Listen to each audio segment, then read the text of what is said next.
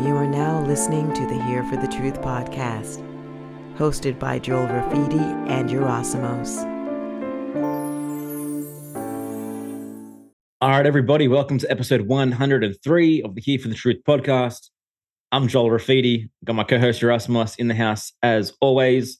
Today we have the amazing Stephen Ravnstag joining us again. He joined us way back in episode 60.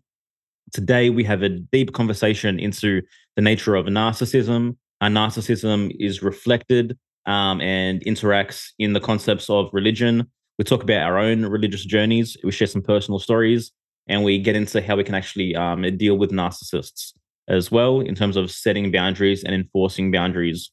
So this is an awesome conversation. Just before we get into that, our Friends of the Truth private community, so much fun on our last community call.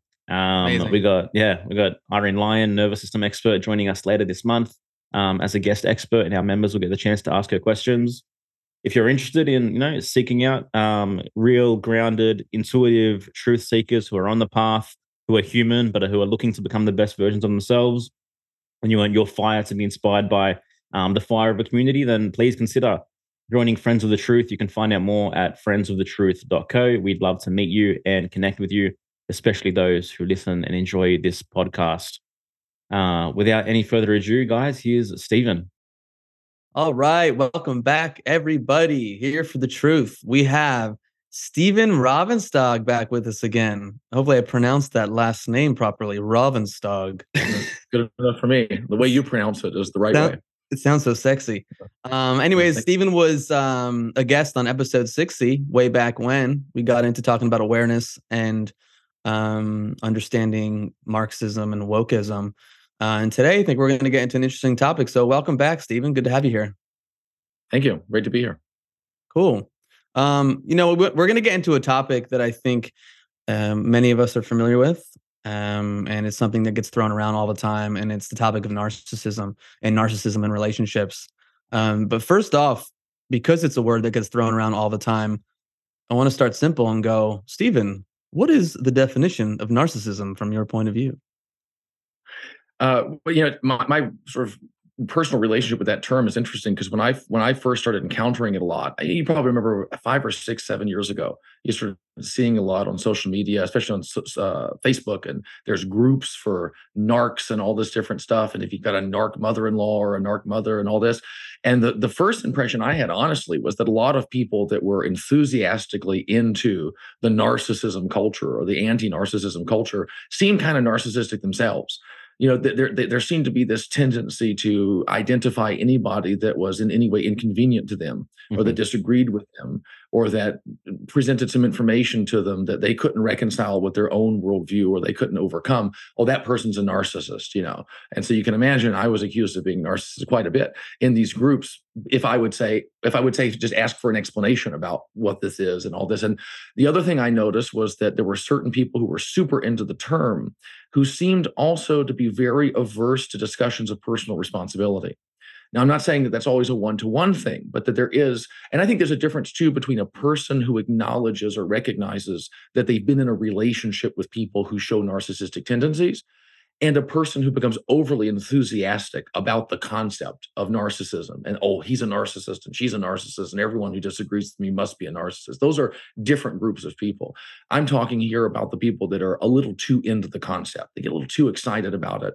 And you can start to see that there's a little part inside that goes, oh boy, I can smuggle so many of my own dysfunctions and my own inclinations to avoid dealing with things into this model, into this worldview. So a lot of it's kind of the unconscious attitude with which the person approaches and then utilizes the concept.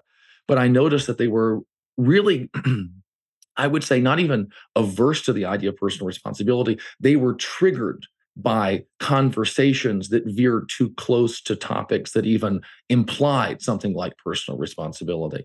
And I was just like, okay, this is interesting, because regardless of the extent to which there may be something true in this model of reality that describes certain types of people called narcissists that engage in certain types of things called narcissistic behavior, that, let's say that's true, it also seems to be definitely true that certain people get so enamored of that model that it affects their relationship to personal responsibility and almost makes potentially empowering concepts in connection to personal responsibility, I would say psychologically viable or psychologically unsafe, or their guard kind of goes up a little bit because they feel like maybe it's compromising something that they're getting out of that model. Does that make sense?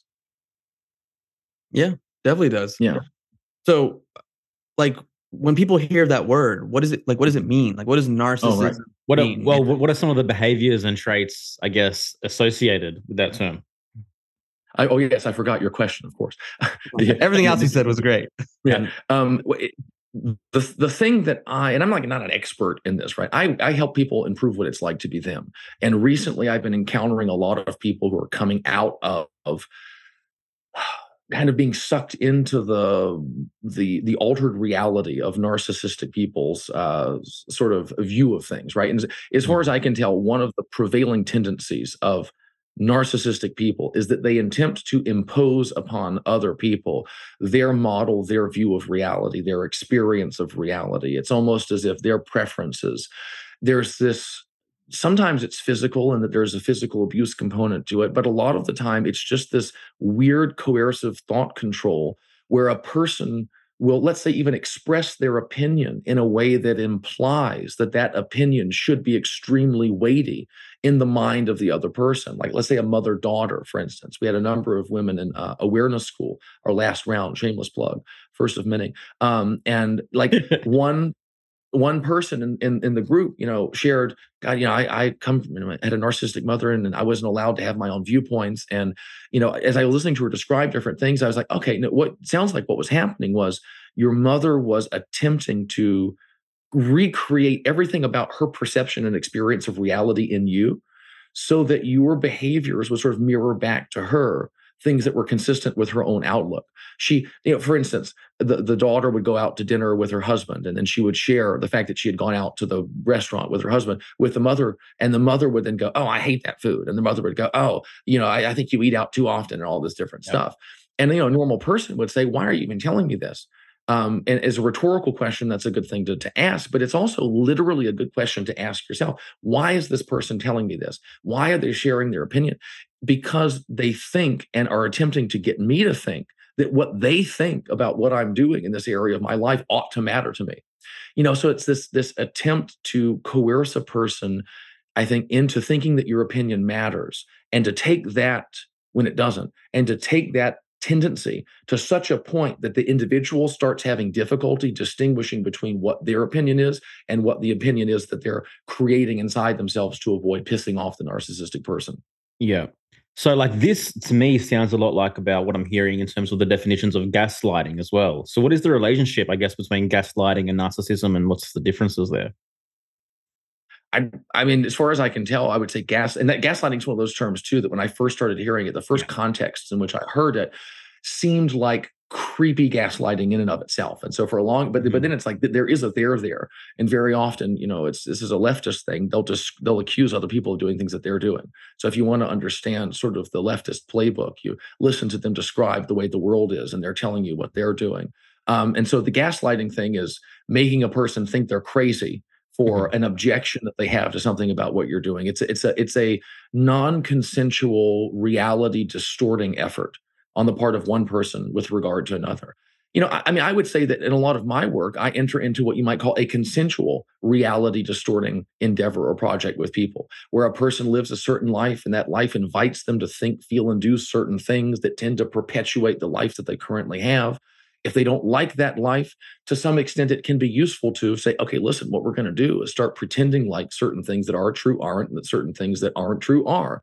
If a person's convinced that they're not worthy, it's like, well, let's start pretending that you do feel like you're worthy, or let's start pretending like life treated you as though you were. That's a consensual activity. Let's play with the creative capacity of your mind to get this stuff done.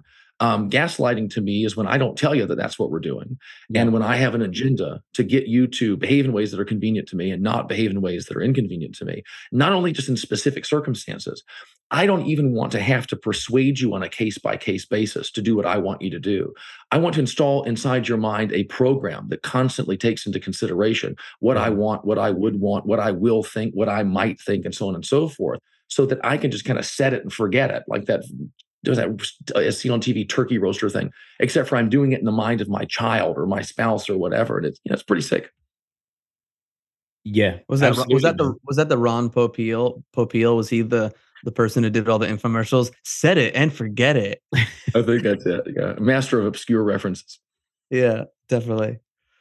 Well, I mean, from that perspective, it would seem to me that crowd consciousness in general is highly narcissistic because we're all constantly thinking what people are going to think, say, do, feel about what we do, right? There's this program Yeah. from the crowd constantly installed in most of our heads in terms of having to double check our premise on everything we do. Yeah, I think so. And and for me, it's like I'm sort of like awareness is a thing that I'm big on, and so it can have adaptive capacities. It's useful for me to be able to ask myself what Melissa might think about something I'm considering saying and doing. Mhm. You can see pretty easily how that if that program is able to install itself above my conscious awareness so that my conscious awareness isn't sitting above it and using it as a tool.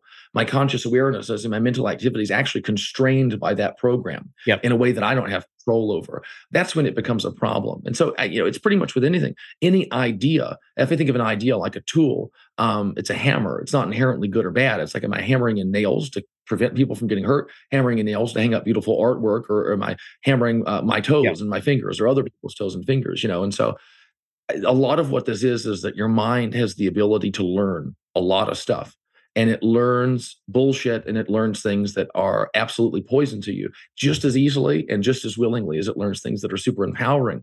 And so it's useful to have a part of yourself that's aware enough to sit up above that learning process and go, I don't know if I've overlearned. I need to learn something additional so that I can control this learning so that it doesn't dominate my life. What do you think is the biggest challenge that people have that you found in your coaching practice and in your program about just dealing with narcissistic individuals? I, I think it's getting a handle, getting enough distance between that machine inside that makes them go, yes, but what will she think about this? Or yes, but what will he think about that? And it's making it so, like, if there's a voice in your head that's asking you a question, that's a scary question, what if something bad happens or whatever.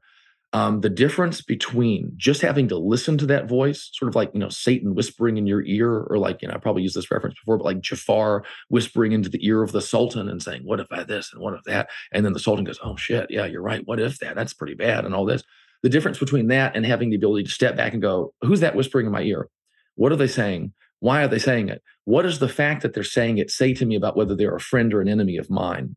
And so, as you're building awareness, you've got these machines in your mind that are generating these questions. And when that question is generated, you've got no choice but to run with that question. You accept the premises of the question. So, what will she think about this? What are the premises? What she thinks about it matters. I need to be concerned about what she thinks about it, so on and so forth. I have no power, no control. If, however, I can have a part of myself stand aside from it and start to become curious about the fact that of all the things the mind could be asking me, my mind could be asking me, it's asking me what somebody's going to think about what I, an adult man or woman, are choosing to do with my life. And I can go, Jesus, that's kind of fucked up. And I can start saying to myself, I think I have a problem here that has nothing whatsoever to do with the fact that somebody in my life may be a little narcissistic. My primary problem at this stage, and the most important area where I can start directing my personal responsibility, my capacity for autonomy, is doing something about the fact that I've got a machine in my head asking me not useful questions instead of asking me useful ones. When you say machine in your head, do you mean just like another aspect of yourself that's labeled the machine? You can, yeah, pretty much. I mean, I thought a certain thought often enough, or I had a traumatic life experience that kind of initiated the style of thinking or manner of thinking or line of thinking, one time. I thought it often enough, or I thought it intensely enough that now I don't have to try to think it in order for it to be there anymore. There's certain thoughts that feel great that you have to really sit down and make an effort to think. And there's other thoughts that maybe feel not so great. You don't have to try at all. You just have to encounter a certain thing, a certain smell, a certain tone of voice, or a certain context, situation, and the mind just starts churning those things out. I'm just kind of referring to that as a machine. The mind's gotten so good at thinking something, it doesn't even need my help to do it. Mm-hmm. It's a program that's running, and ultimately it's psychological control. That's the goal of narcissism ultimately. So, but what is the motivation for narcissistic behavior? What's the psychological premise of the narcissist that wants them to cause and wreak psychological havoc and tyranny on other people? As far as I can tell, there's different. It's not necessarily one. In a lot of cases, these people, and people are sometimes resistant to this because they feel it's absolving them. I don't think it absolves them at all. I think it helps a person to appreciate how kind of dangerous these people can be, and it explains how they can be so powerful in their interactions with others. A lot of the time, they are not acutely conscious of the fact that they're doing what they're doing. They don't say to themselves, I'm going to undermine her confidence, and I'm going to punish her when she does this, and I'm going to reward her when she does that. They actually have a very sophisticated, but largely, I would say, other than conscious system for manipulating people around them. And so they actually, there's a part of them, the part with which they're identified, was what I call it, the me I experienced to be me, right? They go like this, I never intended to do that. I didn't mean to do this. I was just doing. And the part of them that's generating those words, that verbiage, that part is being honest, because people believe that if they can keep their activity outside of conscious awareness, that suits their criteria for it's not happening. If I'm not aware of doing it, that means that I'm not doing it. And people can be very skillful at avoiding noticing patterns when noticing those patterns would be inconvenient for them, when it would be psychologically disconcerting to see that they terribly mistreat the people that are around them. And so when you're dealing with it, you have to understand that people have that non-understanding and misunderstanding, as far as I can tell, are not things that just happen. That oftentimes there are powerful, unconscious, psychological forces that are seeking to ensure that non-understanding occurs, or that understanding doesn't occur. So, as far as I can tell, the narcissist tries to make the world in their image. They try to control the perception of everyone around them to reflect how they want that person to see the world and feel about everything that's taking place. And to this extent, I would say that the architects of control of this planet are highly narcissistic, are highly psychopathic in that regard. They're trying to make everyone in their image by constantly feeding them lies, illusions, endless rabbit holes to dig down. Well, what are your thoughts on that? That seems true. It seems true when you say it, and it also is consistent with a kind of impression that I'm forming, which is that things that occur at one level, intra-personally within me, like me and myself having a conversation, those same things play out in my relationship with Melissa and my relationship with other people. And things that play out between couples oftentimes will play out between small groups and all this. And so I think that when you get into the pattern level of things, you'll find, this is the same stuff that's happening up here. Now they're working at a larger scale, they're employing different technology and stuff, but basically what's happening is this. And, one of the things for me that's largely the same in both of those cases is I really believe that the manipulability precedes and gives rise to the manipulation, that it invites it, that my willingness to be gaslit makes me complicit in the process of gaslighting. And that in no way sets off the responsibility of the abusive gaslighter. There's more than enough responsibility for everyone. Everybody is messing up. Everybody is creating a mess. And that for me, if I come and I tell somebody who's been suffering for years under this stuff, it's your fault, you're playing your role in it too. That doesn't work. Timing is important. It's like creating a realization is like baking a cake. It's like if I cook the eggs before I mix them in, it's not going to work, But if I, as an individual, can, through a series of awarenesses and realizations and things, realize, wow, I now see that I was, and to some extent, under some circumstances, I still am or still do play a role in this manipulative process. If somebody expresses an opinion about something I'm doing that's none of their business, and I'm in any way inclined to care about that or feel bad about that, I start to acknowledge there's a pattern, there's a program in me that is capable of generating a bad feeling in response to what they said. Even though I might know intellectually that what they said isn't right or isn't true or doesn't need to weigh on me, I still have the ability to make a bad feeling in response to what they said. That's a me issue. That's a me problem. That's a me project. And as I become really aware of that, without condemning myself for it, it's just pure recognition. I've got some work to do too. I really start to chip away at that pattern. I think that a lot of times the patterns that we see in other people exist partly in us as well, to the extent that we are experientially compromised by them or suffering over them. And so the more people, I honestly think that as people become less manipulable, that these evil villains will actually just vanish from the world, not physically disappear, but almost like Wicked Witch of the West kind of thing, where it's just kind of like they just sort of dry up, wither up, and just sort of blow off into the wind, because they're behaving in ways that are basically rational given the fact that people are as credulous and are as receptive to things like oppression and manipulation as they are. That's the problem in many cases. It's not that the leaders are dishonest, it's that it makes sense for the leaders to be dishonest given how much dishonesty the average person is willing to accept. Yeah, that's like the master-slave dynamic right there. You're gonna say something? Oh yeah, I was going to say the master needs the slave and the slave needs the master. Yeah. It's a bonding pattern, right? Yeah, for sure. And I want to highlight something and trigger warning to everyone listening. But all of this ultimately comes down to savior programming. That's why the narcissist is able to manipulate us to such a degree. And what's the number one voice that the majority of Western culture have in their heads? God, right? So is the God of the Bible highly narcissistic? You shall not eat that fruit, otherwise you'll be condemned. Right? You shan't do this. You can't do that. You can't enjoy yourself. Think of me, every single thing, for every single act that you make, think of me first. Right. No other gods before me, which is sort of interesting because I wouldn't have even thought about any other gods if you hadn't mentioned them. But now I kind of want to talk to them and see what they're like, Yeah, that's right. Yeah. Yeah. It is. And I, there are people who are, very kind of sympathetic to or attached to certain religious traditions, and they'll come in and they'll say, oh, that's not true, and all this different stuff.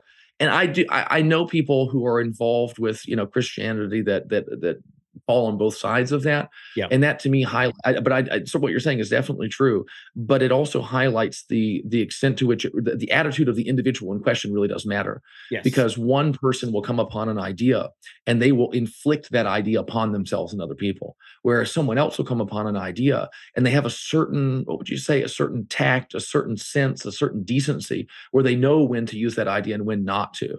And so it certainly seems as though some of the people who may have been involved in compiling certain religious texts probably were a little narcissistic.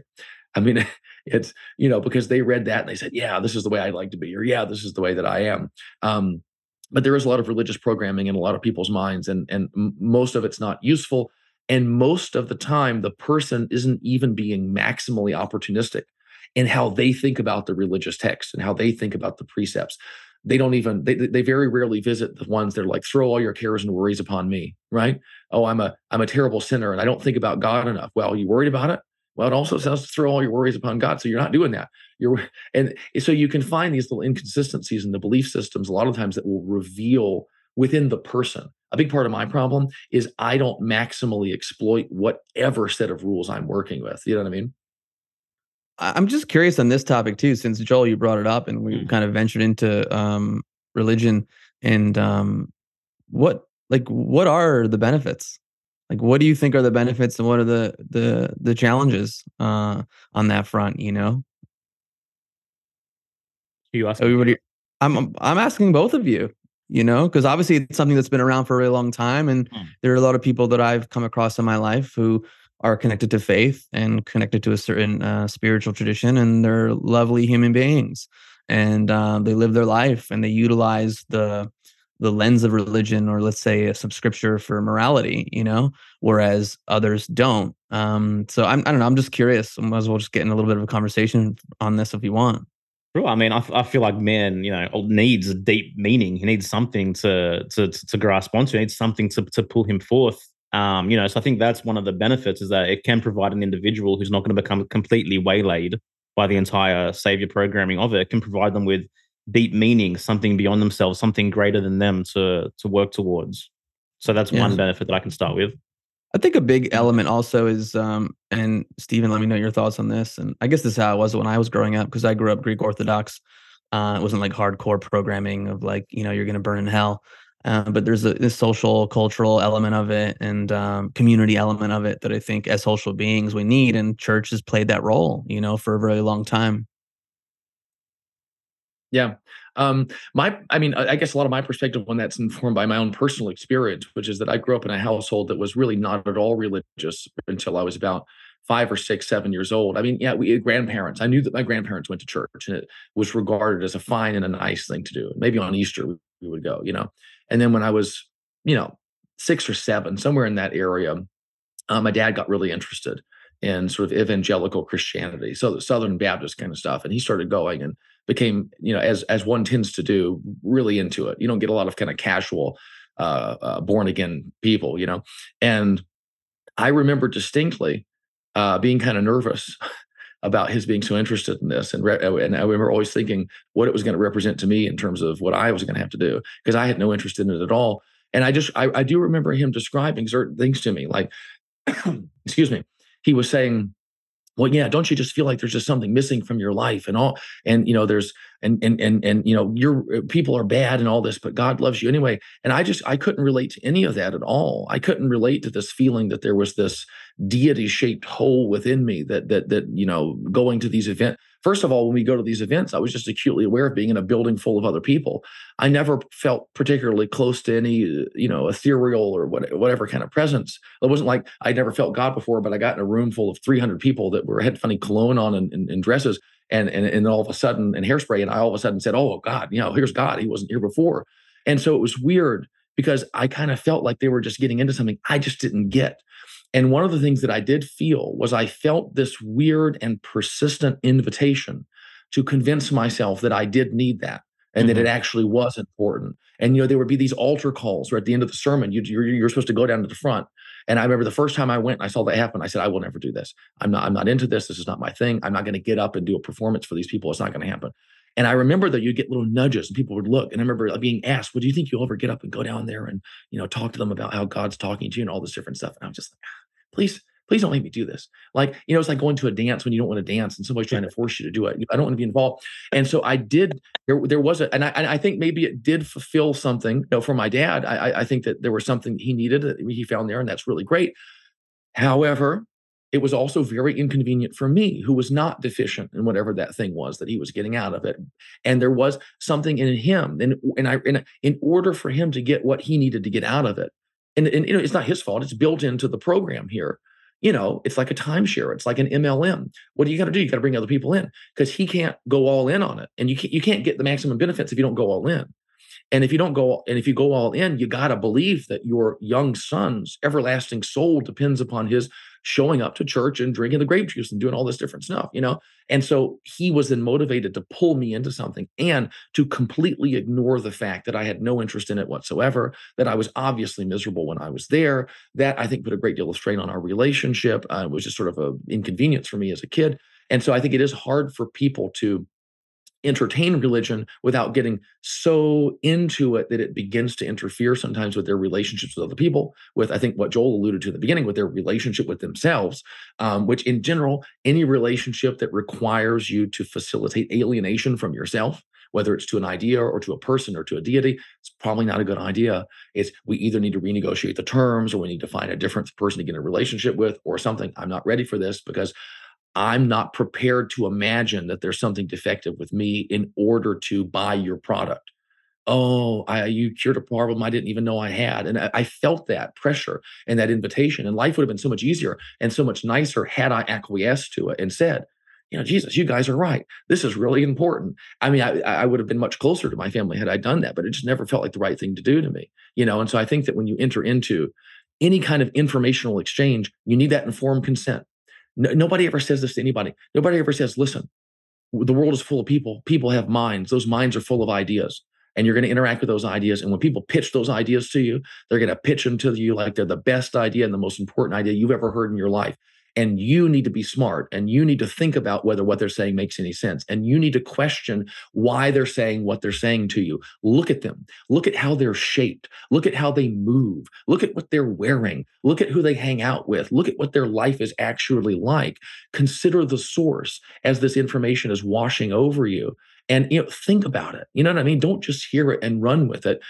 Jump out of your body, look at them, look at you, look at the room that you're in, and consider the fact that this information is being exchanged. Don't just listen to it, install it. Like, people are very careful about, you remember like Napster, and like you would get free music off Napster, but then it would also have a computer virus on it and it would like ruin things for you. I feel like this same thing happens with information all the time. Someone's like, hey, it'll change your life, and there's wonderful community and all these different things. And you go, oh, it all sounds good. And then you put it in there, and all of a sudden your hard drive doesn't work anymore. You can't run basic programs because you got stuff in there that's screwing it up. Dude, that was such a great explanation. I actually love this topic. I didn't think we were going to go into it, and I love that you shared a little piece of your experience. on this. And, I grew up religiously, but not in the hardcore sense, Greek Orthodox Oh, Church. great. Start talking about yourself, Erasmus. Yeah, exactly. This is an episode of Narcissism. So I'm going to make this about me.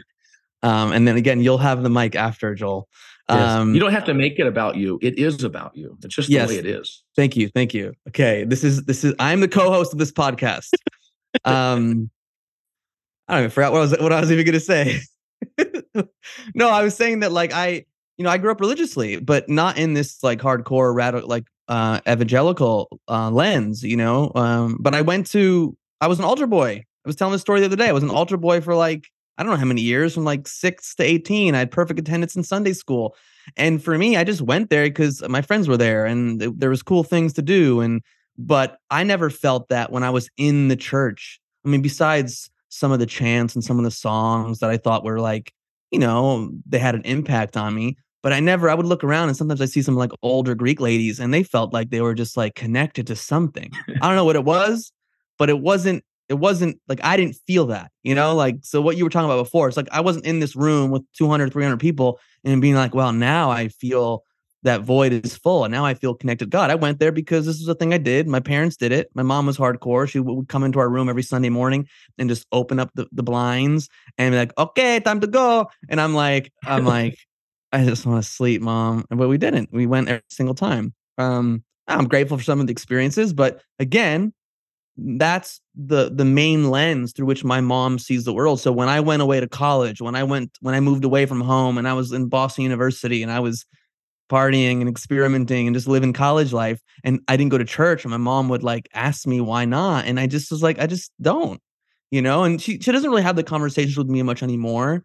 And I haven't gone in a while, but it's interesting where it's like, that's like, you need to see the world and you need to look at the world through the same lens that I do, or else you're bad, or else you're not good enough, or else, everything that I did and everything that I taught to you is a waste, and it's like, that's not the case. I made different choices with my life. Does that make me like someone who's going to burn in hell?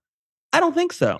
But I find maybe a little bit more meaning within through other things that I've explored and experimented with in my life, as opposed to, needing to go between these walls and gather with a group of people in this more conventional sense. That being said, I have such gratitude for these experiences that I had. There was a lot of learning. There was a lot of different things I took part in, competition, youth organizations, things that I really, I think certain parts of my personality were able to come through during that time, and had experiences that added value to my life that still serve me today. Mm-hmm. Nice. Do you notice how I wasn't listening to you because my light turned off and I was thinking about how I looked, and so I didn't hear anything that you said the whole time. Now, it's interesting you mentioned that, like the Greek Orthodox thing, and it is different, and obviously the Catholicism is different. But I actually became kind of interested in Catholicism, and I was probably like 14 or 15. And it was kind of a happenstance thing where my step grandfather was Catholic, and so I would occasionally go to mass with him. And then I visited Germany, and I was in Bavaria, which is heavily Catholic, and so the lady there was like super religious. Like I had to do all sorts of strange rituals for her that she thought were very important. And there was an element of a cultural significance, that I felt and that I enjoyed a lot. And I was like, okay, I kind of get this. There's a substance here that the whole kind of Southern religious revival thing I never really identified with. But this is kind of nice. I mean, this is beautiful architecture, and there's these elaborate rituals, and there was a kind of a sustenance socially to the whole thing. But at the same time, I mean, am I going to be taking it seriously for my whole life and doing, probably not. At the same time, though, I'm not a person who is anti-religious in the idea that I want it to all go away. Like, I kind of feel good about the fact that it exists. And a lot of the people who are trying to get rid of it, whether they're militant atheists or in many cases they're sort of Marxists and something like that, that's going to be big trouble. That's going to be a huge issue. And there's not going to be nothing in that vacuum. There's going to be something that's probably, I mean, however dumb you think the dumbest parts of religion are, the secular substitute for it's going to be just as stupid. It's going to be probably even more vehement and radical because it's got this veneer of secular rationality attached to it. Everyone's going to think that it's not a religion, which is really kind of the most dangerous. I mean, it always kind of makes me laugh when people go, well, I understand why you don't like religion, but this is Jesus. This isn't religion. And it's just sort of like, to me, that's like saying, well, I understand why you don't like ice cream, but this isn't ice cream. This is Bluebell. And it's just kind of, I mean, it's such a transparent, I mean, I get it. It's built into the religion that this is the right religion, but don't you understand that every religion has built into it that this is the right religion? Every dishwasher that's marketed says it gets out, every toothpaste gets out more stains, and everyone has 9 out of 10 dentists that approve. Don't you understand that they all say that? Now, I'm not saying that what you're saying is not true. I'm just saying that what you've just said doesn't constitute compelling evidence or a response to the objection that I had to begin with, which was that, not really into this stuff. Well, this isn't this stuff. This is this stuff. It's sort of like, well, okay. I mean, I see what you're doing here. It was one of the more amusing experiences that I had in terms of people trying to convert me. It was one of the last conversations that I had with my dad about this stuff. And he said, it was basically the Pascal's wager thing, which is basically, okay, if Christianity's not true and you adhere to it, what have you lost? You've lived a good life. You've treated people well. You've done the right thing and so on and so forth. But if it is true and you don't live by it, right, well, then you're really in trouble. And so based on that assessment, which is a risk assessment, I'm going to go with just believing it, right? And the amazing thing for me is that what you're demonstrating there is an evolutionarily derived preference for false negatives, or for false positives, excuse me, which is to say, I'm going down to the river and there's a big bush and I see a rustle in it. And I say to myself, it might be a tiger in there that's going to eat me, right? If I say to myself, well, let me go further down the river and check it out, and there was no tiger in that bush, I haven't lost that much, right? I believed Christianity, even though it wasn't true, right? I lived a good life. I walked a little bit extra. Who cares? But if I say to myself, well, there might be a tiger in there, man, but there's probably not. And I go down to the river and I get eaten and I don't reproduce, well, that's the end of me. And so there is this preference for being on the safe side that biology has what I find to be a pretty interesting explanation for, that then biological animals use as a reason that you should buy into their particular religious brand, which I just kind of find a little funny. And I said that to this person. They didn't find it funny at all. And that's when I knew I wasn't going to get anywhere. Yeah. There's a lot of podcasts out there, but this is the best podcast. There's no doubt about it. It's so true, man. I mean, and like I think Ayn Rand said something along the lines of the unknown doesn't grant one a license to create fantasy, right? Now, I guess I'll talk about me for a bit, considering you guys have spoken about yourselves so much. So I was raised as a Jehovah's Witness. So this story again. Anyway,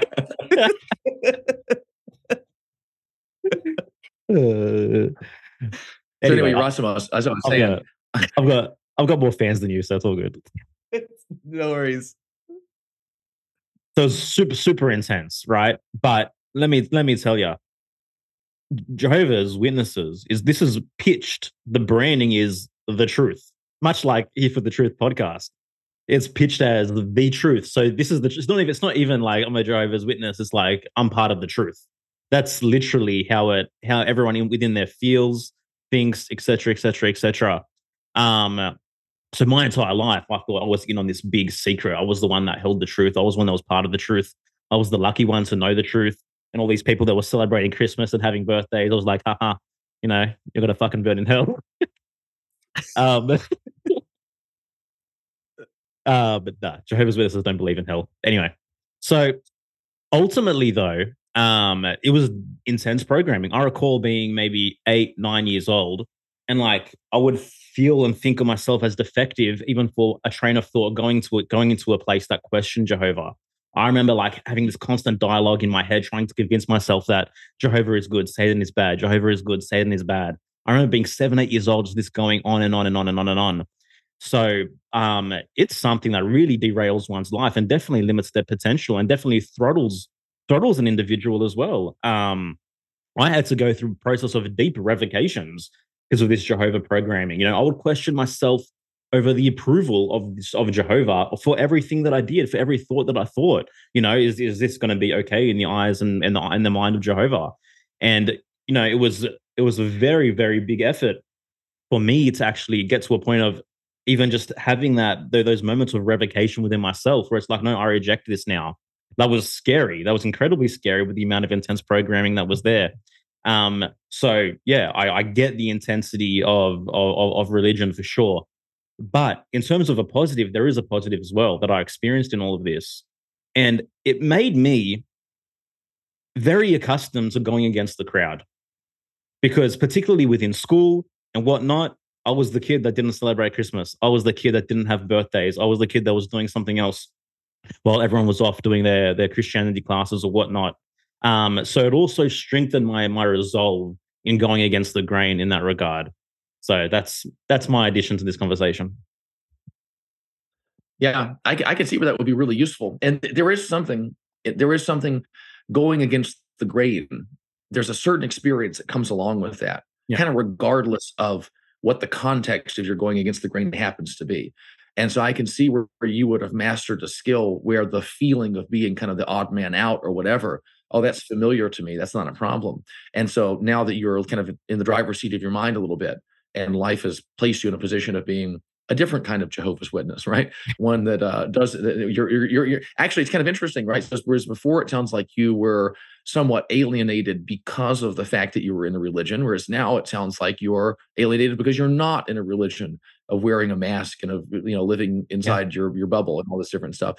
But the skills that you acquired of navigating that feeling have translated to it in a useful way, and that to me is an example of how my ability to learn from things or to extract things of value from life experiences is kind of like the upper limit of that is set largely by my skill set. And like to the extent that I develop the skills to extract learning and things of value from that stuff, I will recognize the value that's there and benefit from it. Was there something in particular for you that began the process of thinking your way out of it, or was it kind of just a gradual, natural thing? In terms of the process of disillusionment, so with the Jehovah's Witnesses, like you go to, they're called meetings. They go to the Kingdom Call. You have meetings consistently. My parents actually stopped attending the meetings, I think when I was about 13 or 14. And that was curious to me. I was like, why? But we still had like a tutor coming over to give us Bible study lessons and whatnot with me and my brother. And it was I think it was just a gradual process of like, as your ability to think and consciousness enhances, you just start questioning what you're being taught. People are sitting there trying to pitch you these Bible passages as the absolute truth, and you just ask the question. What if this isn't all going to be an eternal paradise at the end of the day? What if there's not only 144,000 people that are going to end up in heaven, and everyone else is going to just be the serfs, so to speak? You just start asking those questions. It begins to open doors, begins to open gaps. But even beyond that, at the final gate, there's still this thing where it's like, what if I'm wrong? Because that's how heavy it is, which is what you were pointing at as well. And I think ultimately it's that feeling of, defectiveness that draws someone in to want to have a religion and to have a God. People need black and white ways to explain reality. And if something can provide it to them, then, usually it's hook, line, and sinker. Because ultimately, as you know, reality in life is very complex. It's a challenge, right? And to have to be responsible for the challenge of life and of developing your own personal view of reality and understanding is scary. It's scary to be an individual. And that's why I guess personalism has not many fans, and anything that crowds flock to seems to be the gold, when really it's usually shit. Yeah. You're just down there thinking about yourself, aren't you? What were you thinking? I was like, what story? Oh, he's frozen. Frozen. I'm glad it's you and not me. I was afraid I was going to have problems. No. I have to say, dude, it's really nice to talk about some personal stories. Like sometimes in podcasts, you can sit here and just kind of deliver information and share knowledge. And I think I know I've gotten feedback from some of our listeners that in those episodes when we have shared like pieces of ourselves and our journey and what we've gone through, and I don't know, I think people appreciate it. So like I appreciate you sharing your history with your religion, your religious history, and also even your experiences you had when you were in Europe afterwards as a teen. So anyways, I didn't think we were going to go from narcissism to our religious histories, but hey, this is how it goes. There you go. And I just like to say, I think I asked Joel a really good question as like the guest. Usually the guest doesn't ask the question, but I thought that was a really good question. And I also want to say, I almost came in. I was like, hey, listen, we're the hosts. We asked the questions, but I was like, okay, I'll let you go. I knew it. I felt that thought like clanging around in your head. But Joel, one of the things that you said was like that you kind of stopped going, and there was this inconsistency. And you're kind of like, well, but this is the most important thing in the world, and we're just kind of not going. And it made me think of when I was growing up, I did notice that there would be these moments, and just normal humans. It's tough to be a parent. I can only imagine, because especially if you've got a child that's observant, and that because you're just a human being, and human beings go through all sorts of inconsistencies and hypocrisies just as a result of being tired. I mean, life is tough, and especially if you're carrying on a bunch of charades and facades and stuff, it's even, and then you got a little kid watching you, and they notice every single one. But I remember that, like, I would watch a process by which my stepmom would kind of try to figure out whether it was okay to not go to church today or not. Like, there was this process that she, you know what I mean? Well, we did go last week, or we didn't go last week, or we're going to go next time, or the rationalization. And as a kid, I was kind of like, okay, you're trying to figure out how to not go. And while I'm sitting over here being like, man, I hope I can stay home and play Nintendo today. Nintendo 64. I'm not old. That's right. And then you would see, she doesn't want to go either. At some level, there's a part of her that if she cannot feel bad, she wants to stay home because she has things that she wants to do too. That's interesting. And like, that was just informative to me about the reality of what was really transpiring here, right? Something other than what's on the surface, that there was actually, there were other considerations that were at play. And like, you got to kind of log that. And then you begin to form, like you said, about being an individual and understanding reality. If you've got that black and white understanding of things, it's comforting and it's clean, but it's not accurate, right? And not only is it not accurate, it is inaccurate in its claim to accuracy, which is to say that it's telling you that it's a more reliable map than it actually is. Whereas if you just kind of eschew the black and white, and you just begin to infer things and observe things and allow certain patterns to emerge, you begin to get a more accurate sense for what's actually transpiring in reality. It may not be definite, may be hard to hammer down, hard to make a doctrine out of, but when you go interact with human beings, whether it's your mother, your mother-in-law, whether it's a police officer, whether it's someone on the news trying to convince you that you have to do something, you really develop this ability, and people call it sometimes intuition, right? To sense the relevant reality that's transpiring in a given interpersonal interaction. And that's where a lot of the personal freedom that's associated with courage comes from. Because there's just it's kind of funny. It's like a Christian thing. I know that I know, right? I know that you're bullshitting me. I know that there's a con game running here. Now, I don't need to know what the con game is, and I don't need you to know or understand or believe that I know what you're doing in order for me to know what you're doing and to act upon that insight. And so I think there is a tremendous reward for people who will let go of the illusion of knowing everything. You start to know a whole lot more than you did before. You tap into those aspects of yourself that are able to just detect, there's something kind of weird going on here.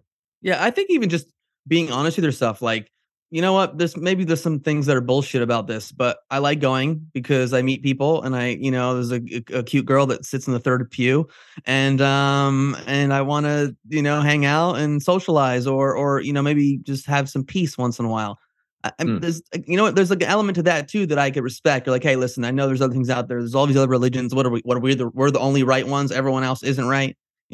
Sounds kind of ridiculous, but I'm choosing to do this for whatever reason, X, Y, and Z. If there was more of that, I could at least even get behind that personally. Yeah, that's a cool person to me. That's probably a pretty mature person.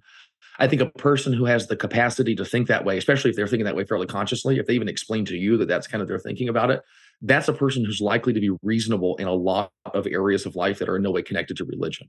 That's a person who will be, there's like a lot of people that will, and this is kind of almost a rule in our relationship. Like sometimes, Melissa will have a request of me that is somewhat sort of just personal or arbitrary, or maybe I have a request of her. It's like a little, just something I'd like for you to do. Would you mind doing it this way rather than that way? And if we'll come right out and say to each other, listen, I'm not saying the way you do it's wrong. I'm not even saying the way I'm asking you to do it's better. It's a preference thing for me. And if you can accommodate that preference without putting yourself out, like if you're just kind of going throughout your day wondering, I wonder if there's something I could do at little to no cost to me. That's the as seen on TV, at little to no cost to you. Or is that reverse mortgages? But anyway, like if there's something that I could do, it's kind of like I could go left or right. I don't care one way or the other. Going right would make Melissa happy, so I'm going to go right here. If we'll come out and say to each other, here's a little opportunity for you like that, the willingness of the other person to do it is huge. It's kind of like a no-brainer. It's kind of, yeah, of course I'll do that for you. It's nice to make that person happy. But when you have to pretend like you got a good reason for every single thing that you do, it psychologically incentivizes bullshitting yourself and other people. And a lot of the times I feel like when we get feedback from other people that we don't want, or we get non-compliance, oftentimes what we're getting from them is we're getting a reaction to the bullshit. We're not even getting a reaction to the request. We're getting a reaction to the coercion. We're getting a reaction to the fact that we're not totally transparent in what the nature of our request is. And if I were more transparent, I'd get more of what I want, because then the only thing on the table is the issue, you know? Yeah, Well said, that's a man. great point there. I feel like I could definitely take some of that insight, especially when how I communicate occasionally in partnership with Sophie, you know, where I'm just like, no, I know this is the right way to do things, as opposed to maybe communicating in a way like, listen, I know you have your way and I have my way. This is a preference of mine. You know, even just saying that feels differently, you know, it's like, Mhm. oh, okay. It doesn't seem as like, well, you're expecting a response of like, fuck you, whether it's vocal or if it's just happening internal in the person. Mhm. Yeah. And there's a wonderful freedom in that for me of if I consciously distinguish between, and the way I kind of describe the distinction is between preferences and prerequisites, right? Preference is the way I'd like for things to be versus prerequisites for me being emotionally okay. You know, if it's not this way, we're going to have a problem. I'm going to suffer and pout at the least, and maybe I'll even start a fight. It is so freeing to have preferences, because you can then go express those preferences to someone. And if they say, no, I'm not willing to do that, you don't have to feel a bad feeling. You don't have to have a bad feeling interaction with them. You just go, oh, okay. It's sometimes it's like, sometimes you'll have preferences, but you'll treat them as though they're prerequisites. And then you'll almost come into it a little bit kind of intense with your partner or with whoever. And then they respond to the intensity, and you think that they're responding to the request. And it's like, if I went in, so much of this work, it's like, even when it involves being nicer to your partner or being nicer to people or whatever, the mechanism that generates that nicer behavior is the fact that there is a cooler, calmer, more peaceful experience of equanimity within you, because of slight alterations of how you're representing ideas to yourself in your head. As, you know, I'd rather it be this way, but, you know, I don't even know if it's the best way. It feels good to carry those preferences around, whereas those prerequisites are a really heavy burden. And it's stressful, because if I can't convince her that this is the way to do it, God, I'm going to have to be mad. God, I'm going to have to deal with her being mad at me. And it's a real pain in the ass. But if you just let it be as light and as easy as it is, it's like you get more of what you want, and you suffer much less when you get something else. Yeah. So, Steve, do you want to share with our audience what some of your preferences are? God, there's so Let's many just of talk them. about our own preferences. You know, let's get back to the narcissist. Well, actually, my preferences are, Steven. Well, Joel, no, my Right. preferences. Yeah, my preferences are when you text me back right away when I text you. I prefer for you to not have your phone on do not disturb. Actually, that's more of a prerequisite for me. As a matter of fact, I have an issue with you about that. You know, Joel just said that to me too, and I had to check it. I don't have it on my phone, but I have the do not disturb on my computer. Yeah, it's true. So I just turned it off. There we go. Look at Good, that. because I'm texting you right now. I'm texting you right now about Joel. About how I don't Your want you. Erasmus prefers we don't use his last name in the intro of the podcast. That's my preference. Yeah. Uh, You talking about my personal preference? Yeah, that's Yeah. a preference of mine. yeah. For certain reasons. I want to read a quote to you, Stephen, and I want to get your thoughts on it. It's a Rand quote. She says, "A contradiction cannot exist. An atom is itself, and so is the universe. Neither can contradict its own identity, nor can a part contradict the whole. No concept man forms is valid unless he integrates it without contradiction into the total sum of his knowledge." In the context of religion, how does that quote land? I like it. Hmm.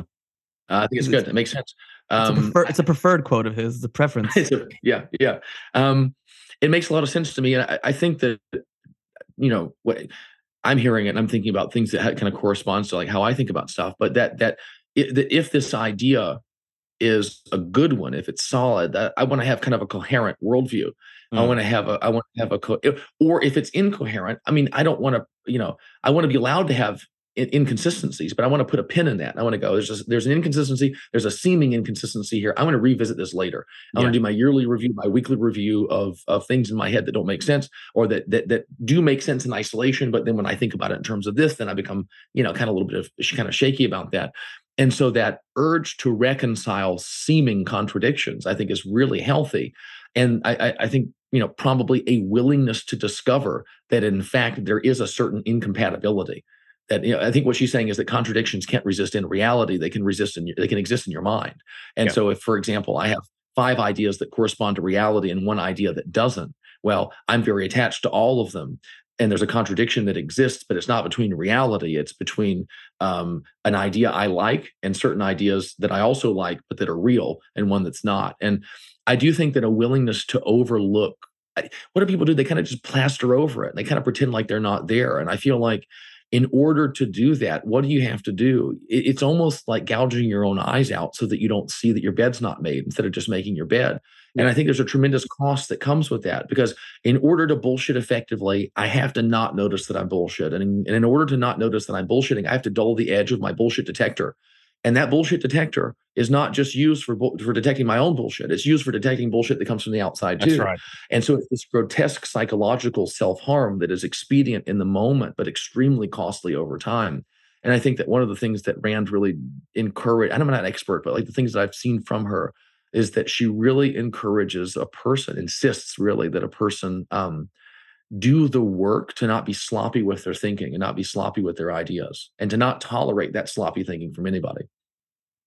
How does this work though? If Joel, we've had this conversation before about contradictions within your mind, where I feel like the psyche is inherently, there's a compensatory nature within the psyche, which creates contradictions. The more you identify with a certain part of you, there might be an opposite that gets repressed or disowned or whatever the case may be. So how does one reconcile that? Do they hold both, have access or connect to both within themselves, and ultimately make the decision that's the most reasonable based on that? I think it's kind of a different kind of idea. Like that's, to me, that's the whole compensatory nature of the psyche. To me, that's a reality of the psyche based on my own experience. I don't think that's a betrayal of reason in the way that Rand is putting it.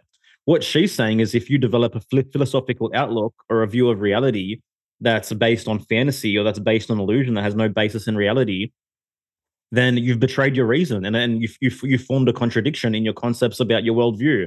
So you've betrayed yourself, and if you're lying to yourself, how can you really trust yourself to any degree? In terms of what you're saying, I think that's a psychological reality. Yeah. And self-deception, as far as I can tell, is not a perfectly controllable process. It's kind of like, like they say, like the first time that they set off some kind of atomic bomb or something like that, that they didn't know if it was going to stop. I don't know if you've heard this, but when they did the first chain reaction, they were kind of like, it might just keep going forever. And so they said, well, one way to find out, and they just did it.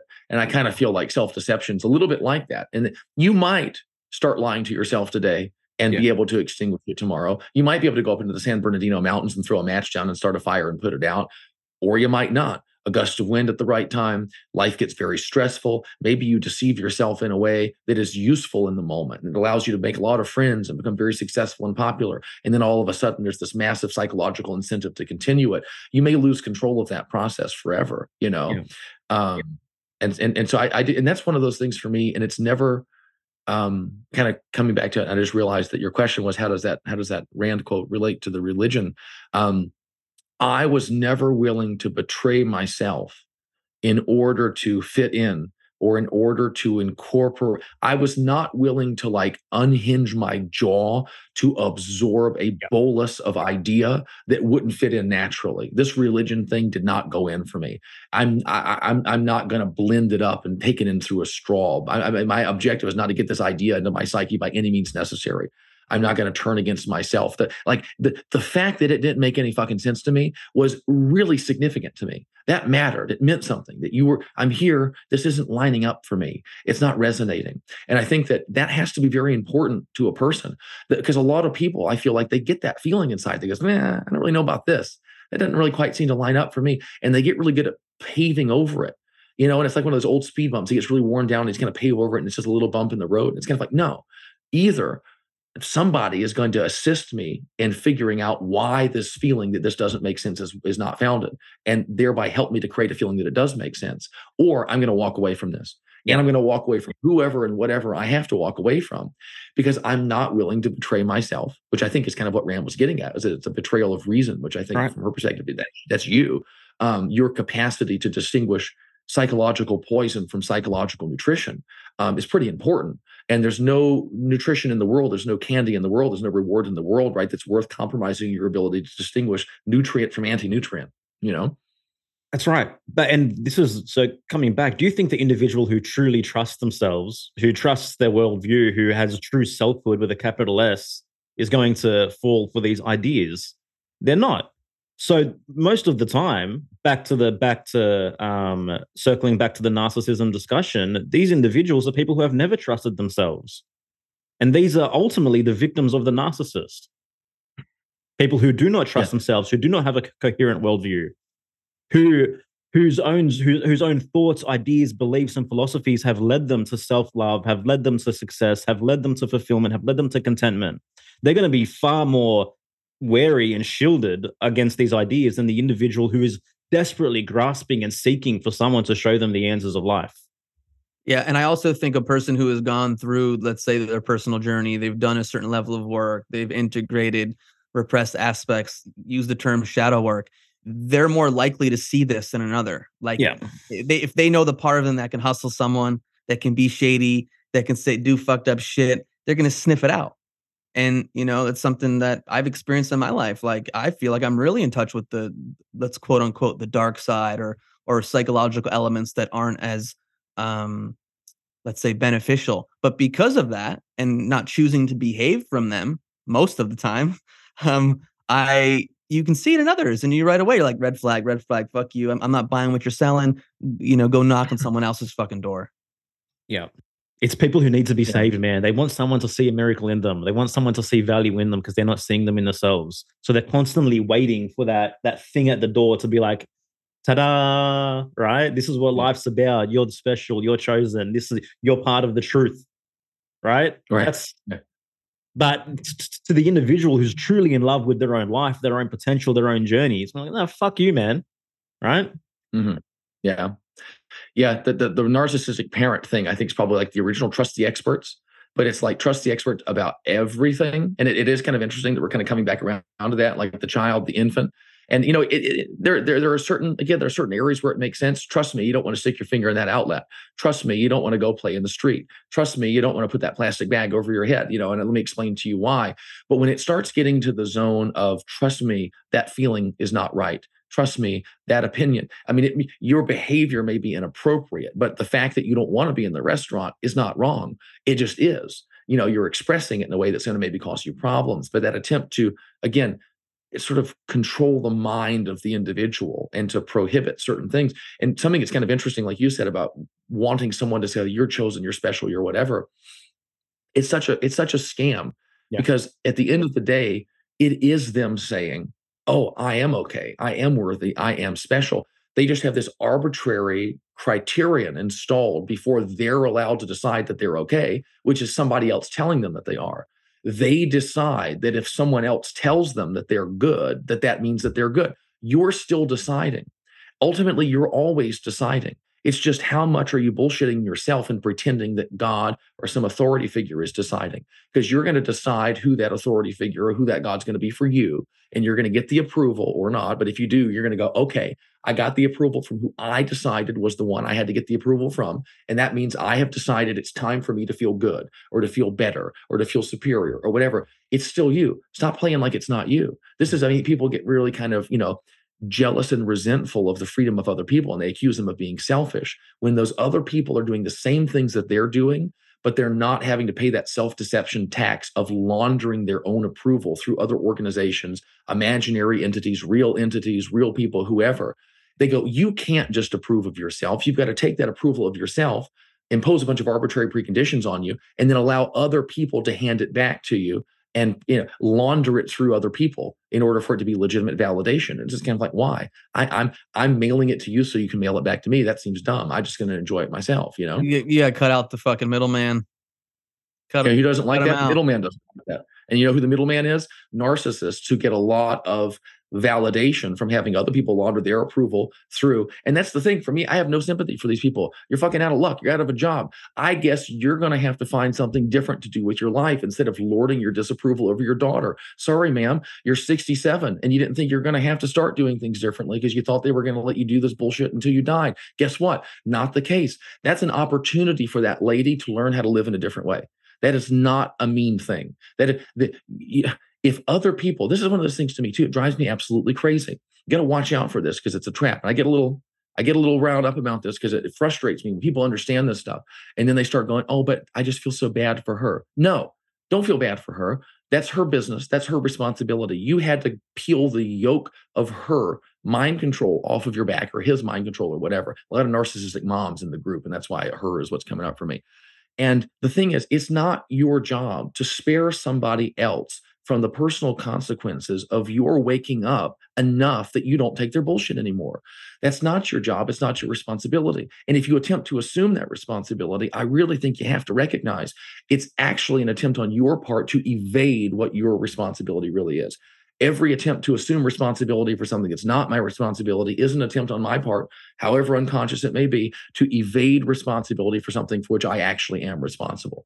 Now, if you want to kind of do a self-conviction exercise, that's it. Oh, but I'm worried about how they're going to feel. You stop yourself and point at yourself and say, bullshit. I am trying to take responsibility for their experience as a way of avoiding taking full responsibility for mine. That's really what's happening here. And there's a fresh new freedom that's involved there, and it opens the door. Doesn't guarantee it, but it does open the door, lay the foundation, fulfill the prerequisites for an actual, meaningful, fulfilling relationship with that person. Doesn't mean it's going to happen, but it does have to happen before that real relationship is even possible. 100%, man. 100%. And, the highest act of love to me is the act of truth. So there's no guilt associated with that. Mm-hmm. That's right. Because nobody, as far as I can tell, nobody deserves to, think of how demeaning it would be for you to deceive me in order for me to feel good. Like if I could zoom out from that and see Joel and Urasmos actually hate me and think I'm an idiot, and they're just having me on the podcast because they Did you tell him, bro, or did me?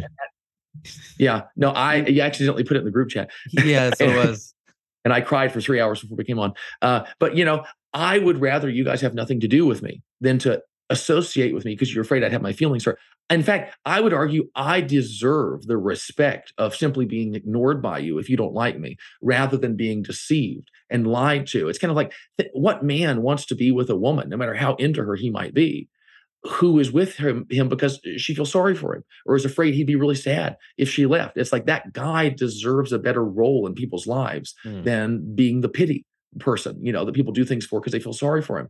And so really, even if the person doesn't recognize that you're doing them a service, that you're actually honoring them and respecting them by being willing to be yourself, even though they may not like it. Because what you're saying is, I'm going to give that person an opportunity to encounter reality and respond to it resourcefully. Whether they respond to it resourcefully or not, I got no control over that.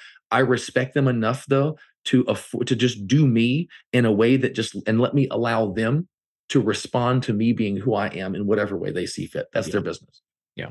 Yeah. Again, these are some foundational tenets of altruism as well, man, where you're sacrificing yourself just so another person feels good about themselves so you don't hurt someone's feelings. And, I always find getting to the truth and being as clear with your communication is going to serve the person the best, even if they don't like it, even if they come at you. But this is where, having some nuance, or not even nuance, but just knowing how to communicate is going to support you as well. Because you can say something to someone and how it comes out and who in you says it is going to determine a lot of the interaction as well. I find.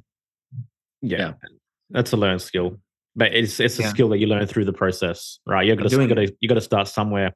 Sometimes it might start very blunt, before you can actually gather the correct confidence and attitudinal qualities to present that properly.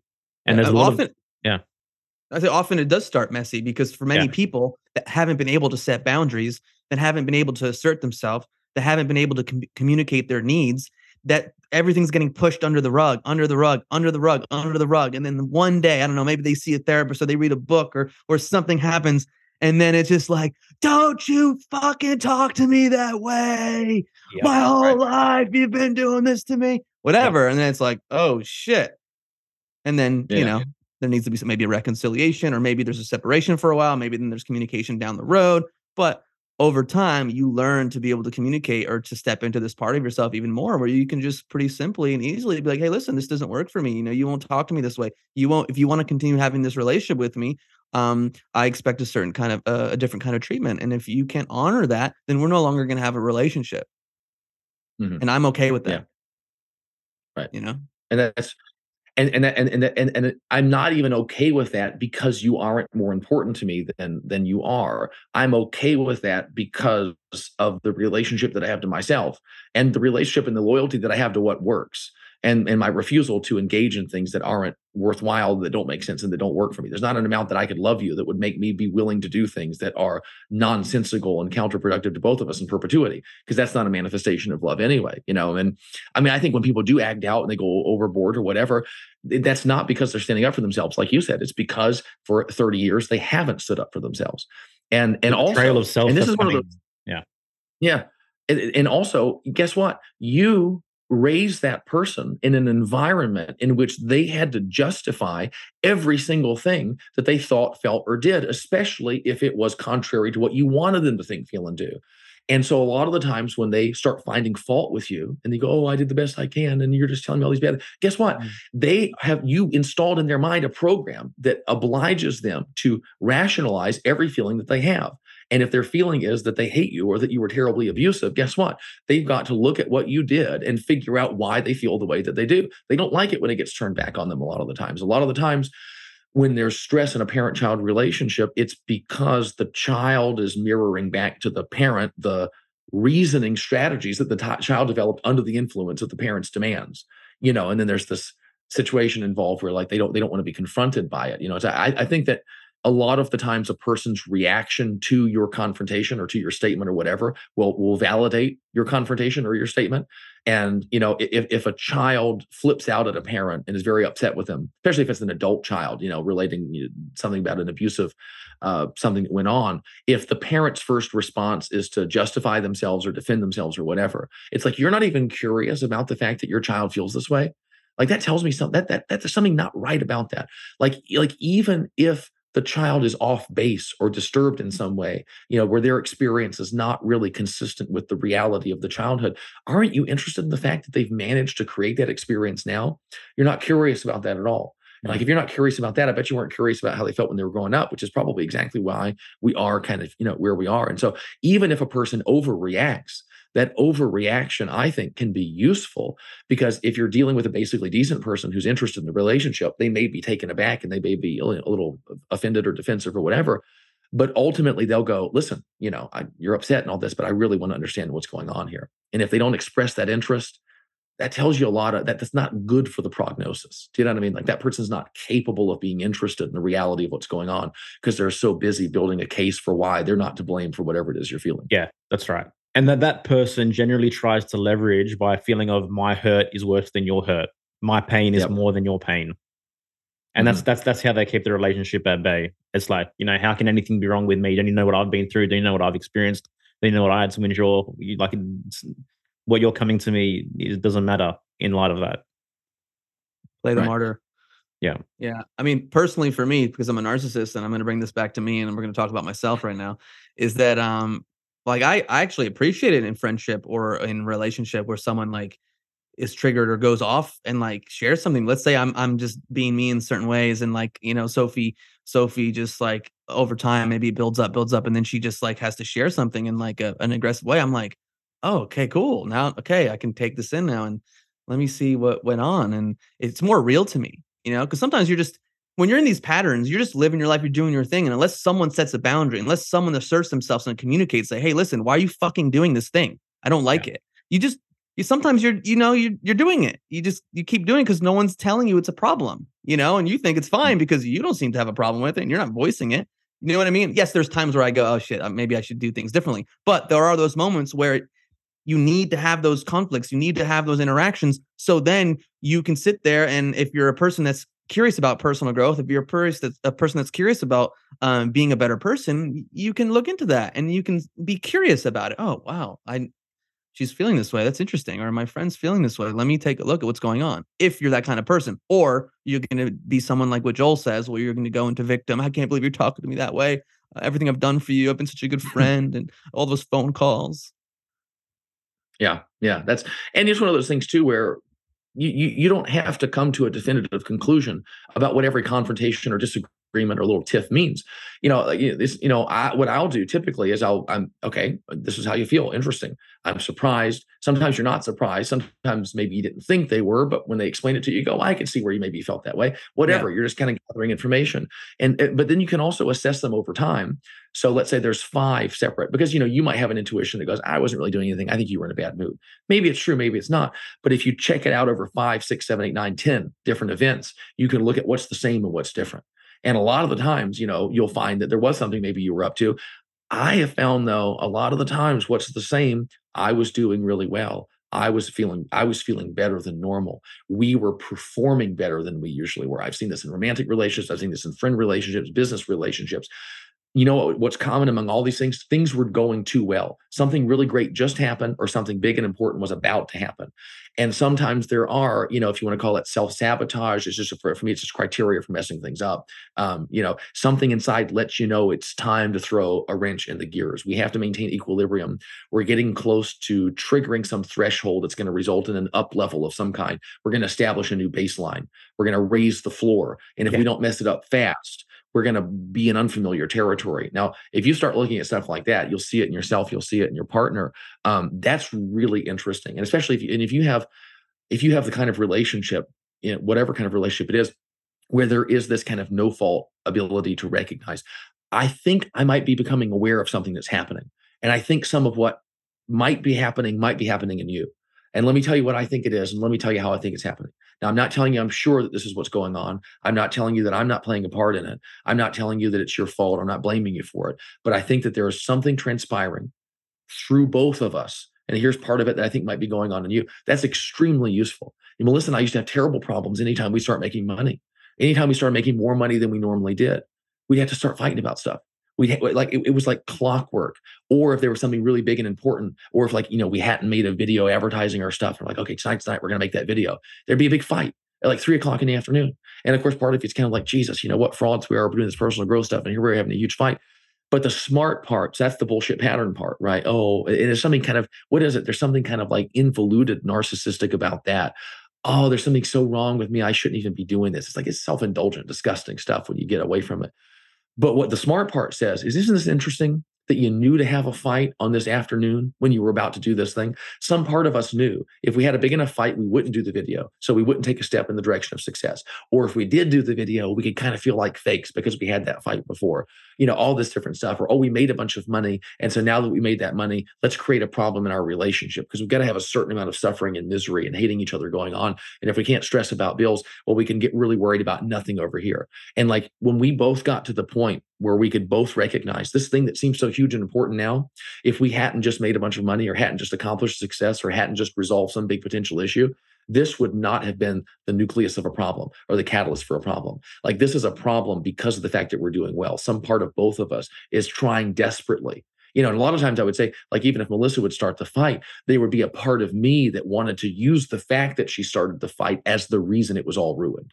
And it was when I started to, because for a long time I was kind of like, you're starting these fights. This is happening, but it's you that's starting these fights. And it's when I started to see there's a part of me that's really fucking eager to use the fact that she started it as the reason it's all ruined. And that was kind of like, okay, so that's my role in this particular thing. And it's not a lesser role. It's about a 50-50. And when we got so that we could both talk about that, there is a process that's occurring. I'm not doing it. You're not doing it. It is occurring, and it's occurring partially through me and partially through you. And it's affecting both of us. We got so that we could start talking about almost like a third entity in the room, not literally, but functionally. It's like a demon in the room. It's like there is a third presence in the room. When we got so that we could talk about that, we could start addressing it without her having to punch me in the face to hit what was in my mind, or me having to, metaphorically punch her in when neither of us actually ever punch each other in the face, but attack each other in order to get at that pattern. And I think a lot of the times in relationships, you have an accurate insight. There is something effed up that's going on, and it is happening through your partner some of the time, and you want to get at that thing. But when you try to get at that thing, you don't tell them, hey, I think there's something going on. I want to try to get at it. You just start kind of clawing at them, and they feel very attacked by that. That's a huge diversion. It's like if you can create an environment where you can run diagnostic tests on what's happening, not on what you did wrong and what I did wrong.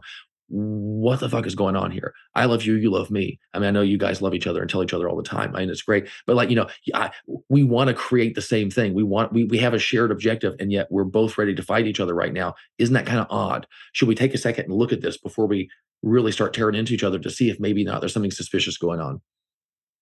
You love me too. Thank you. I'm glad you said that, because I was going to get mad if you didn't. We got a really interesting chat going on here that the viewers will never know anything about, right? I'm going to screenshot it. All I know is that I love you too, and that's the most important. Yeah, no, you hit the nail on the head there, man.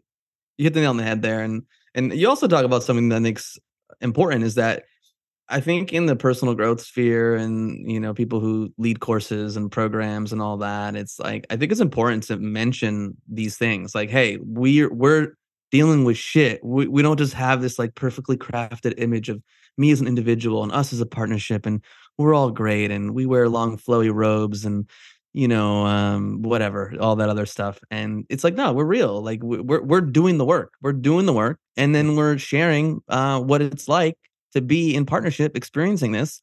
So hopefully you can gain some benefit of it as well. Like, yeah, do my wife and I get into fights all the time? No, we don't. We have a pretty good relationship, but occasionally, there are some blowups, and I'm grateful for them. I'm one of those people that loves, like, when shit gets juicy, I'm like, oh yeah, cool. What can I learn from this? Like, how can I get more insight on my behavior? How will you learn from it? Like, I'm pretty good at processing things quickly, process things quickly. Yeah. Narcissist, bro. That's it. I mean, there's other things obviously that are not part of my skill set, but in that regards, I enjoy it, and I actually encourage it. I want people to be upfront with me, Yeah. If I'm being a dick, tell me sense. I'm a dick. If I'm being selfish, or if I'm being selfish in like the negative way, or if I'm being an asshole, tell me. I might have that moment of like, ooh, oh, okay, there might be a part of me that comes in that's related to like my youth when I was criticized or something. But like, it doesn't control me, it doesn't own me, and then I could go, oh, okay, that's good. And plus, there's benefits that can come from shame too. It's like you feel shame, and it's like guides you to like, oh, maybe I need to make a different decision next time, or maybe I need to behave differently. Yeah. And as long as you use it as something to fuel you and not something to wallow in every day, that's a mistake. But even too, like you said, like there's a part of you that's maybe something from your youth that kind of makes it sting or something because it's associated with a wound or something from the past. That can even be useful because you can go, oh man, I got the capacity to get old emotional stuff activated by something here. That's useful information for me to be apprised of anew, to go, oh, I'm still capable of creating that old feeling in response to a relatively benign present moment thing. That's just information. I mean, I'm thankful for information. I'm grateful for that. Oh, I know that I have the capacity to do this. This is one of the things I thought of today was like, rather than being disappointed in people, be grateful for the fact that you have updated information about what they're capable of doing. Yep. Like, instead of being like, oh, I'm so disappointed in this. It's like, no, it's useful for me to know that that you are capable of doing, not doing whatever that thing is. If you say that, it could be kind of a shitty thing to say to them, but it really is simply, you're a great person and I love you and you love me and you're still capable of making this mistake. I, as a human being whose primary function is to interface with and deal with and respond to reality, that information is going to equip me to deal with reality moving forward. And if I'm really in touch with my resources, I have the ability to recognize the usefulness of that. And, in terms of having, fights with your partner or whatever, to me, it's like, it's not about getting smarter doesn't inhibit your capacity to be stupid, right? It increases your capacity to be smarter. So if I were trying to keep myself from ever being capable of being stupid, I'd have a very hopeless and unfulfilling journey. If I'm increasing my capacity to be and to exhibit intelligence, I'm going to have a lot more fun and to access that resource of intelligence and creativity more of the time. That doesn't mean I'm never going to reach into the grab bag of me and draw out a little bit of stupid. It's just that the more intelligence I put in there, the less likely I'm going to draw out one of the red marbles or whatever it is, And so see, here we go. It's on do not disturb. I don't understand. See, that's what happened when you talk shit to me, man. This is what happens. You talk shit to me about my dad. What's the point? What's the point of do not disturb if the computer disturbs you? I don't understand. But you see how I'm modulating and accepting it? I'm not emotionally. I am a little confused about that, though, Tim Apple. I'd like to know. Send the report. Send the report. I wonder what all those send the reports do. Like I all these years, I press like my notes crashes or something, and I send a report. Like, where does it go? Who looks at it? Does anyone look at it? Did they even fix it? Did you put a little essay in about how inconvenient it was for you and how it ruined something, and then like push the button real hard when you send it? You can add comments to it. I just pressed the send the report button. Oh wow, I didn't know that. Well, they probably don't care what you think. So. Anyways, you were saying something very brilliant before the do not disturb thing interrupted. Yeah. Well, it was actually a text from Melissa, and so I'm going to be irate with her when she comes home and completely violate all these principles. That like I have to have permission to do dumb things. I have to have permission to make mistakes.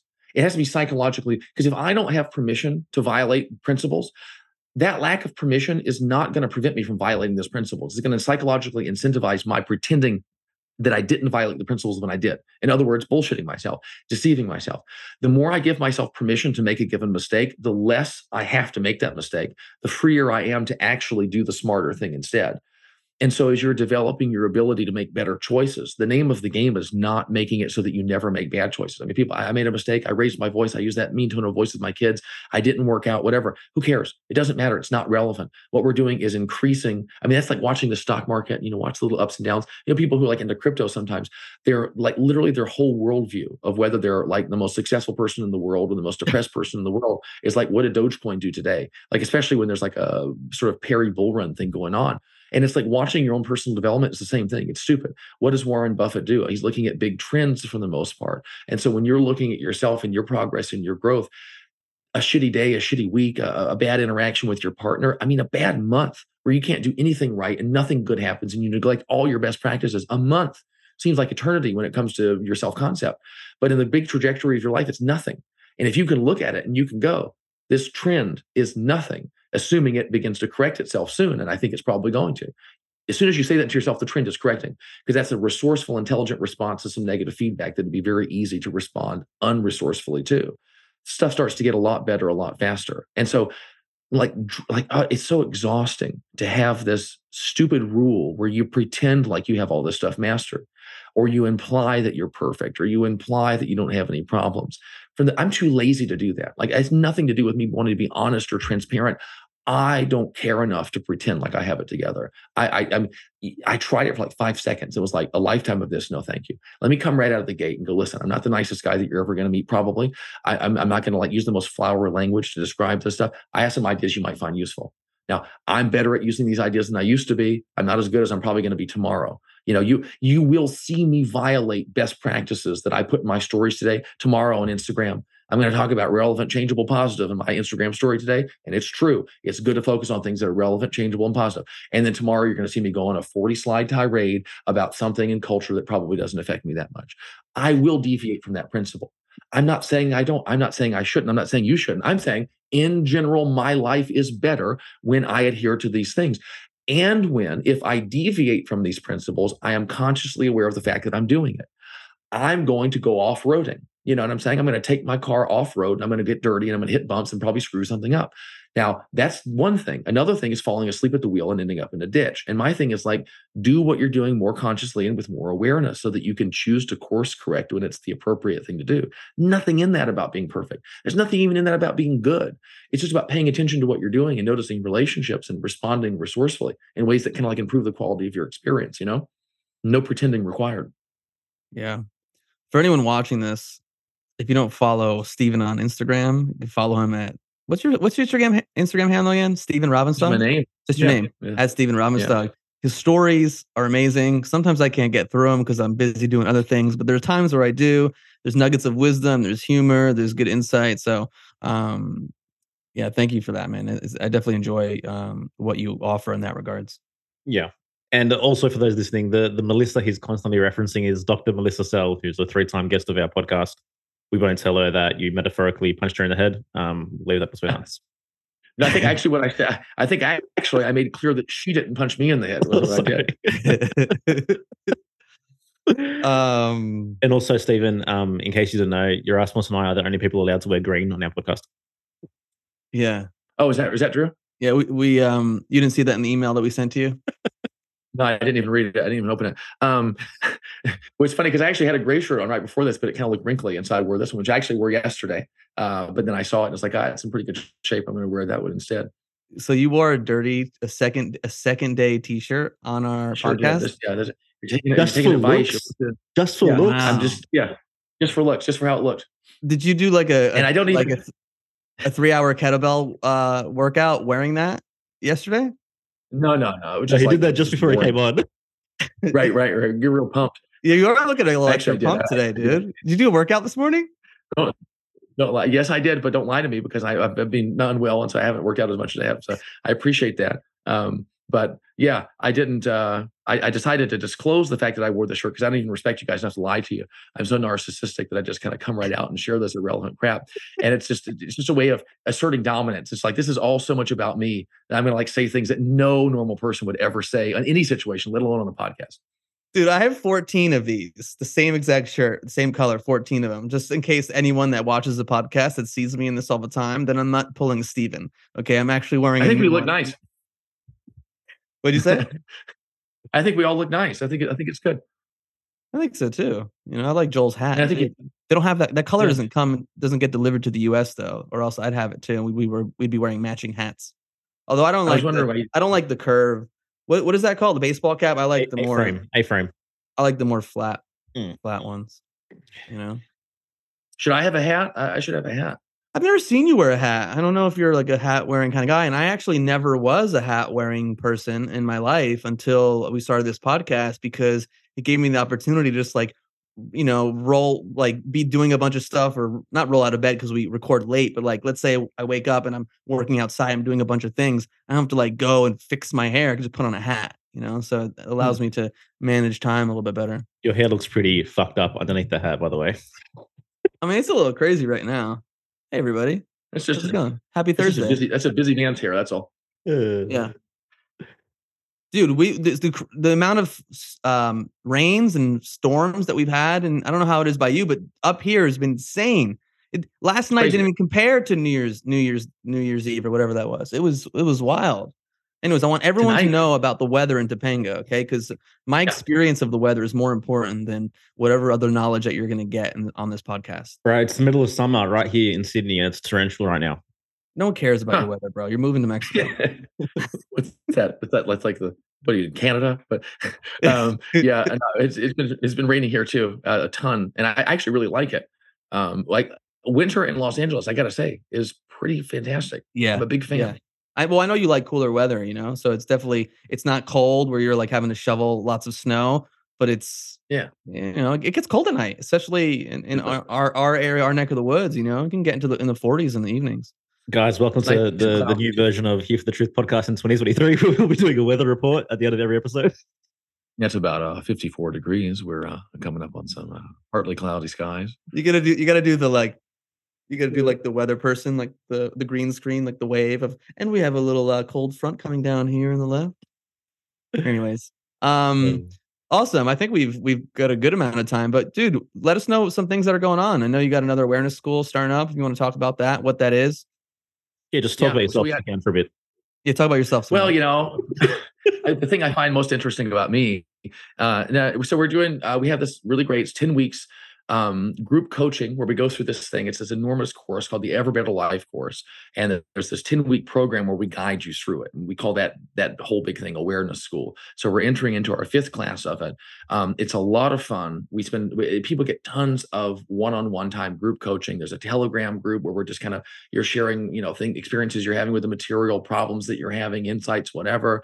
A lot of the meetings consist of people basically getting personal coaching in a group context, and people love it. And it's this nice group environment. People learn from each other and they become friends and all this really nice stuff. We've got a number of people who are retaking it from previous classes.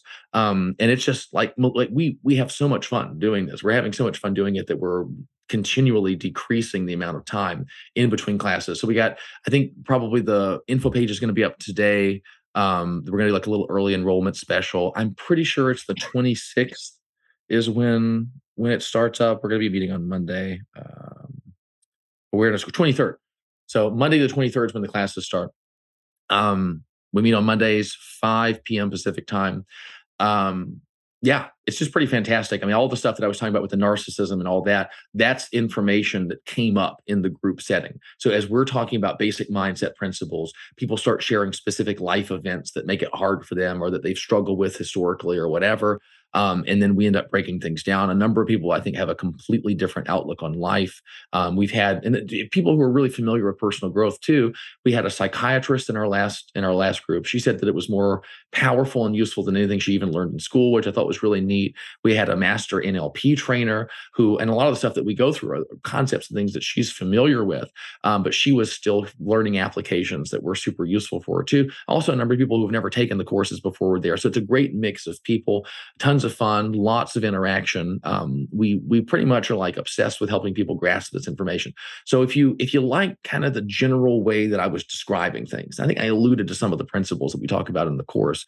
It's just 10 weeks of intensely that all the time, specifically tailored to you and the stuff that you're dealing with. So you're on mute, bro. You're on mute. I was on mute. And if you don't want to watch Steven while he's wearing a dirty t-shirt, we have a group coaching program. We have a group coaching program. It's called Rise Above the Herd. Listen, no. I wear clean clothes when I'm doing my paid courses. I put on clean clothes. I have to just be honest. That's why I went off videos because we made a joke about that of just like, oh, well, we'll pitch our course right after it, and then I couldn't stop laughing. So I just have to be transparent. Anyone who's watching this, why I went off on video. Everyone needs all of us, because the thing is, I mean, as great as I am, and as great as you are, which is almost as great as that, and Joel's great too. I imagine all that greatness. Imagine if you just did them all at the same time. I agree.